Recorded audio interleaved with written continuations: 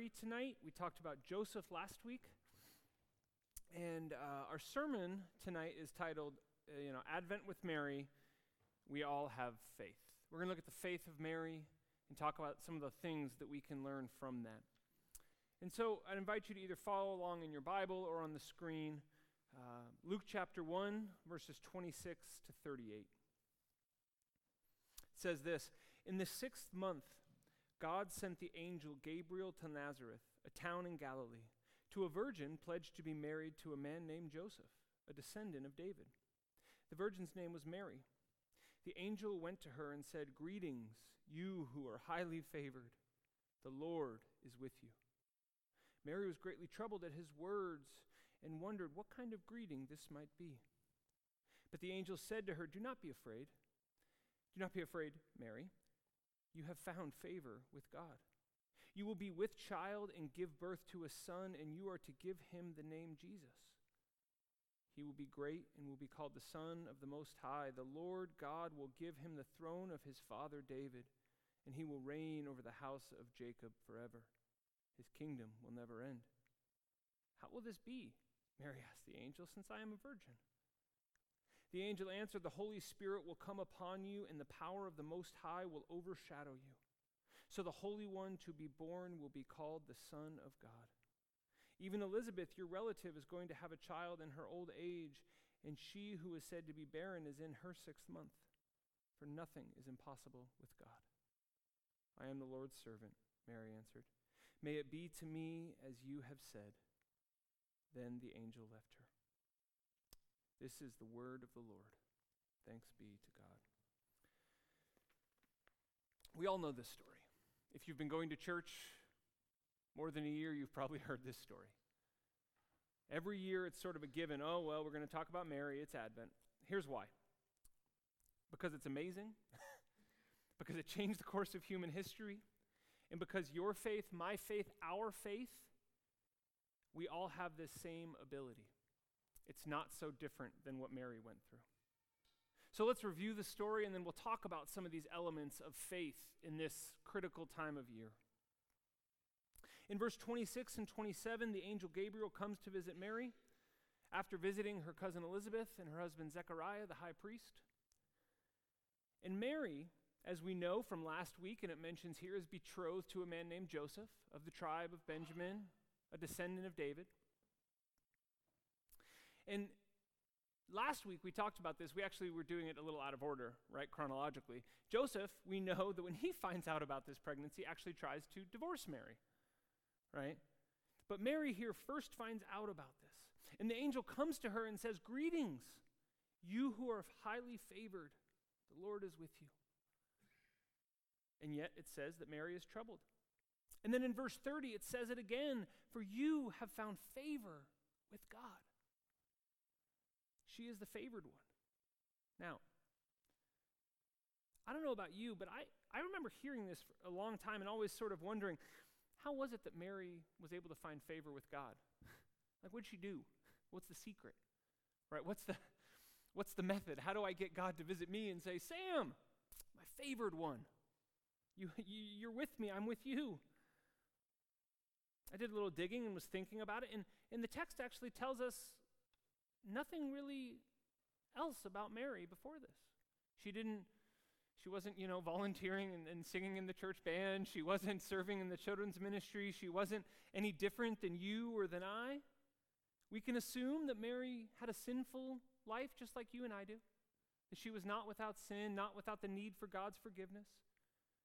That as with many of us, she was in this place, trusting God, hoping in God, but needing his love and his grace for her forgiveness. Which to me is an amazing reminder that God's favor, and I really believe this, God's favor is not something that we can earn. This is not something that is uniquely given to Mary, but something that is offered to all of us. That God's favor is in fact freely given, which of course is the definition of grace, isn't it? That God's favor is freely given to you and to me, just like with Mary.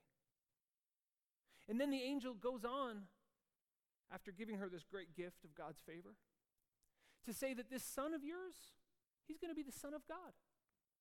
He will fulfill the promises God made to David. He will be the king of a kingdom that will never end. This is a big statement. This is a big statement for you or for me to think about our child that may be the Son of God, much less it's a big statement for a Jewish person.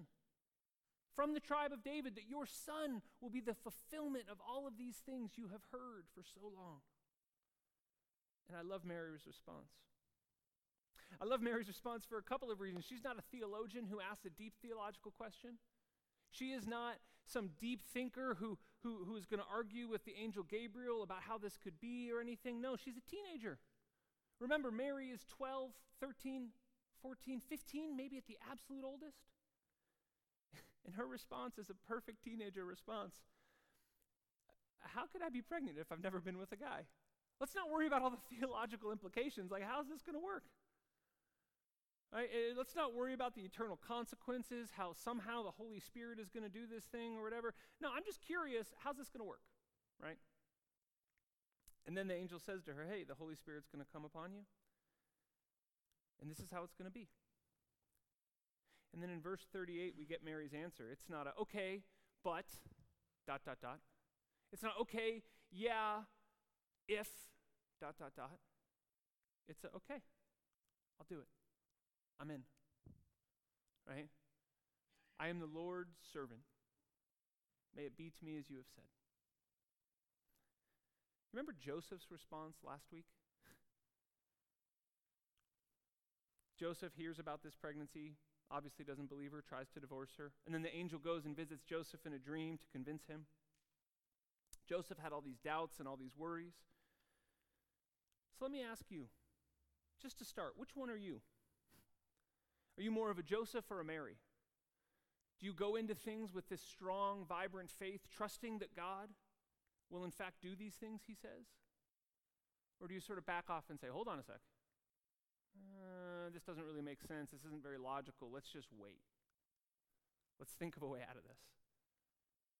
Another way to think of it, are you constantly, we talked about this last week, looking for a way to opt out of life with God and following God? Or are you jumping in like Mary and saying, yeah, great, I'm in. Let's not worry about how this is going to all come to fruition. Let's not worry about all the details. I'm in. Which one are you? Are you trying to detach yourself from the story of God, to play it safe? Or are you opting into what God is doing every single day? Are you looking for areas where God is bringing the kingdom to earth so that you can join in with the mission of God? Maybe not knowing how or why, but just simply saying, you know what? May it be, God, as you command. We just prayed this prayer. Thy kingdom come, thy will be done. Are we praying that prayer? Are we living that prayer? Because we must never forget, church, that God is in fact working, that God is in fact working all around us, that the kingdom of God is indeed present every single day in your life. And this event with Mary, as many of us know, is a major event in all of human history. Right? We all grew up now, of course, they've changed them to, before the common era. But growing up, it was always, even in school, right? 300 years before Christ. That was how I learned time. This is a major human event and has been for all of human history. The events surrounding Jesus' birth, life, death, resurrection have divided the entire world, in the history of the world. Wars, probably wrongly, but still, wars have been waged over whether or not this was true. And so as we read this again, each and every year, the reason we do this is because it demands a response from you and from I. What is your response to these events and these claims? This year, not last year. Not when you were a child, not when you were first baptized, but what is your response tonight? And let me challenge you one step further. These days, many people like the Bible, but they struggle with some of the claims. And so they may say, yes, Jesus was a good man. Yes, Jesus was a prophet. Yes, Jesus gave us a great example of how to live, but we can't believe this. Many people will downplay this specific event of the virgin birth more than the others, especially. Some today, like I said, make Jesus out to be just a good guy. He taught us how to live, but there's no way this part is true. I wouldn't doubt if some people in this room even thought that and said, I can get on board with the teachings of Jesus, with the parables of Jesus, but I stop short at the virgin birth because it's just impossible. Some argue that this is just a religious myth made about by his followers to make him seem special after his death. Whatever the doubts that you may have, that you have heard in this world, let me encourage you tonight. First, consider what the prophet Isaiah says. Chapter 7, I think it's on there, Micah. In Isaiah chapter 7, the prophet says, hundreds of years before the event ever happened, "Therefore the Lord himself will give you a sign. The virgin will conceive and give birth to a son and will call him Emmanuel." And what's amazing to me about this is, of course, it's hard. You can't use the Bible to prove the Bible, right? But just as an evidence and as an interesting thing, our oldest copy of the scroll of Isaiah is between 100 and 300 years before the events of Jesus happened.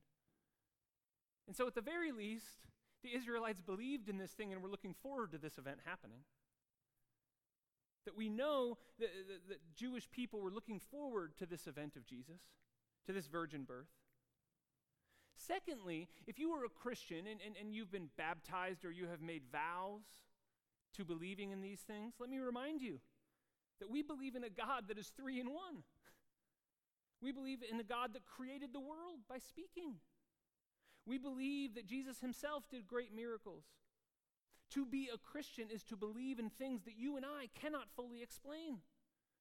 To be a Christian is to believe in things that you and I cannot rationally, logically explain for this world. This is why Paul says the wisdom of the world is foolishness. And to the world, the wisdom of Christians is foolishness. Additionally, we just talked about Zechariah and Elizabeth having John the Baptist. There's multiple birth stories where God intervenes in unnatural births. The birth of Isaac, right? The birth of John the Baptist to women who were far beyond childbearing years. There are lots of miracles also with God directly intervening in a birth story.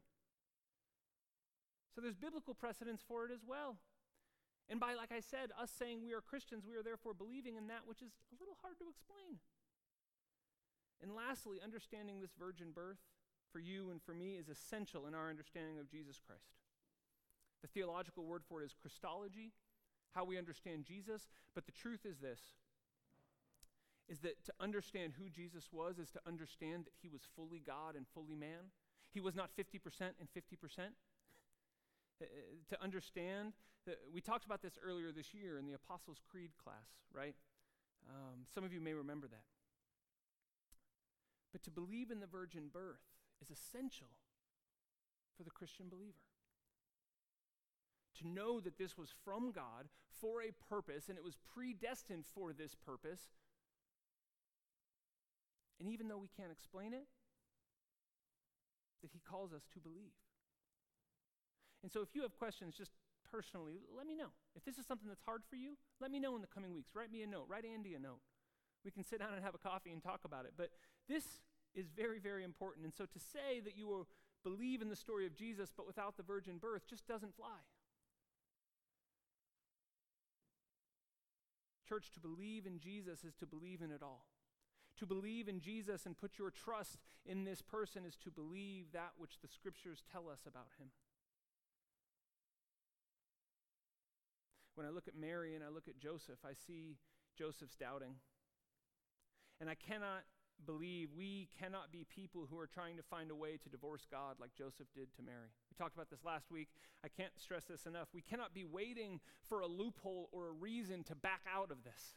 We cannot be waiting and saying, I'm going to have one foot in the Christian pool and one foot in the world pool. And if the Christian pool doesn't work out, I'm just going to back right out. We are either with Jesus, he tells us and teaches us, believing in the virgin birth, his sinless life, his death on the cross, his resurrection, or we are not. And then we look at Mary's example. And we realize that to trust God is to trust even when we may still have questions. To trust even when we have no idea what's going to happen. To say to Jesus, yeah, I'm in. Because the reality is that each and every single one of us have this capacity like Joseph to doubt, and we also have this great capacity for faith like Mary. We have the ability to be either. And so tonight, not in years past, not before, not your parents, not your church growing up, tonight, the question I want to ask you is, what do you say? We are each responsible for our own response. God has given each of us the ability to choose our response to him and to the story of Jesus. To show a measure of faith like Mary, or to show a measure of doubt like Joseph. And you may say to me, Sam, this isn't fair. They both had an angel come visit them. Right? We talked about this last week too. I've never had an angel come visit me. How in the world can I grow my faith? I confessed to my worship team tonight before I'm walking into church, and I kind of had a bad attitude. And I sort of tried to give myself even a pep talk. You ever do this? You're like, come on, Sam, just get over it. Right? You're the pastor. You're supposed to be preaching tonight. Be excited. And you give yourself a little pep talk. And I immediately thought, that is so stupid. Why am I relying on myself? I am about to go and worship with friends. I am about to go and be in the presence of believers here in the church. Why am I not leaning on other people to help me? And then immediately I remember this passage. It's on there too, Micah. It's Hebrews chapter 12, verses 1 to 3. In case you forgot this encouraged me so much tonight when we talk about how to have faith like Mary. Is it on there? Great. Therefore, brothers and sisters, since we are surrounded by such a great cloud of witnesses, let us throw off everything that hinders and the sin that so easily entangles. Let us run with perseverance the race marked out for us, fixing our eyes on Jesus, the pioneer and perfecter of our faith. For the joy set before him, he endured the cross, scorning its shame, and sat down at the right hand of the throne of God. Consider him who endured such opposition from sinners, so that you will not grow weary and lose heart. I'm going to add words to the letter to the Hebrews here and say, consider his virgin birth when you need faith. Consider the faith of Mary when you feel like you need stronger faith to believe. God has given us people, God has given us tools, God has given us scriptures at our disposal to grow our faith. Why do we not use them? Do we lean into our brothers and sisters in Christ when we doubt? Do we lean into the strength of one another to grow our faith? Or do we lean into the lies and the deceptions of the world to doubt and turn from what God might be teaching us? To have one foot out just in case we need to leave God. To back out like Joseph. Or like Mary, do we say, I'm in, even though I don't know? Even though I don't know how tomorrow is going to be, I'm still in. I like Mary a lot. I'm going to tell you one more reason why I like Mary so much. One of the joys I've had in my life is to be a youth pastor for a long time. Some of you may not know what this is like. Some of you may. Just ask you this. Have you ever talked to a pregnant teenager? A girl who has no idea what's going to happen? I sat across from a 15-year-old girl once who told me she's pregnant and has no idea what to do. And I remember thinking, this makes Advent real. What would that be like? To hear that you are pregnant and have no idea, is my betrothed going to stay with me? What's my family going to say? What's the church going to say? What happens when I start showing and I walk in and all of these women in church start giving me dirty looks because I'm a teenager? I'm very fortunate to have been in youth ministry for a long time. I've had a number of these conversations. And when I think about Mary, I'm lucky I've been able to sit across from someone and have this conversation and realize I think I know a little bit, just a tiny bit about what Mary was feeling. She was afraid. There's no way you could argue that Mary was this glowing, picturesque figure of faith and saying, I have no fear, I have no questions. I guarantee you she was afraid. I guarantee you she had questions and doubts. I guarantee you that she was uncertain, that a couple of days after this moment, she probably thought, did that really just happen? Church, we all come across stuff in our life that we cannot see, we cannot prove. Sometimes believing in the Advent story is really scary. Sometimes believing in this thing that we all claim to believe in can be really kind of frightening. Because we don't know what's going to happen tomorrow. We don't know what God is going to call us to. We don't know if God may call us around the world to do something crazy. But many of us, we've lived a little life, maybe it's with a job, maybe it's with family. We know that fear can actually be a good thing. I talked this week with a friend about this. How following Jesus is a little bit scary. But if you were to get a new job, and you knew how to do everything, and it was easy, and it was perfect, what's the point of taking that job? There's no challenge, there's no growth. But to get a new job, you want it to scare you a little bit, right? You want there to be a little bit of unknown to where you're saying, I'm not really sure what's going to happen, but I know it could be really good. Advent's a little like that. Advent's a little scary, but it's good. It challenges us to believe. It challenges us to trust God not only with today, but also with tomorrow, like Mary. How can we know? Church, let me remind you, how can we trust in the unknown? Because of what the angel said to Mary is true for you and I, that God favors you. When was the last time you thought about that?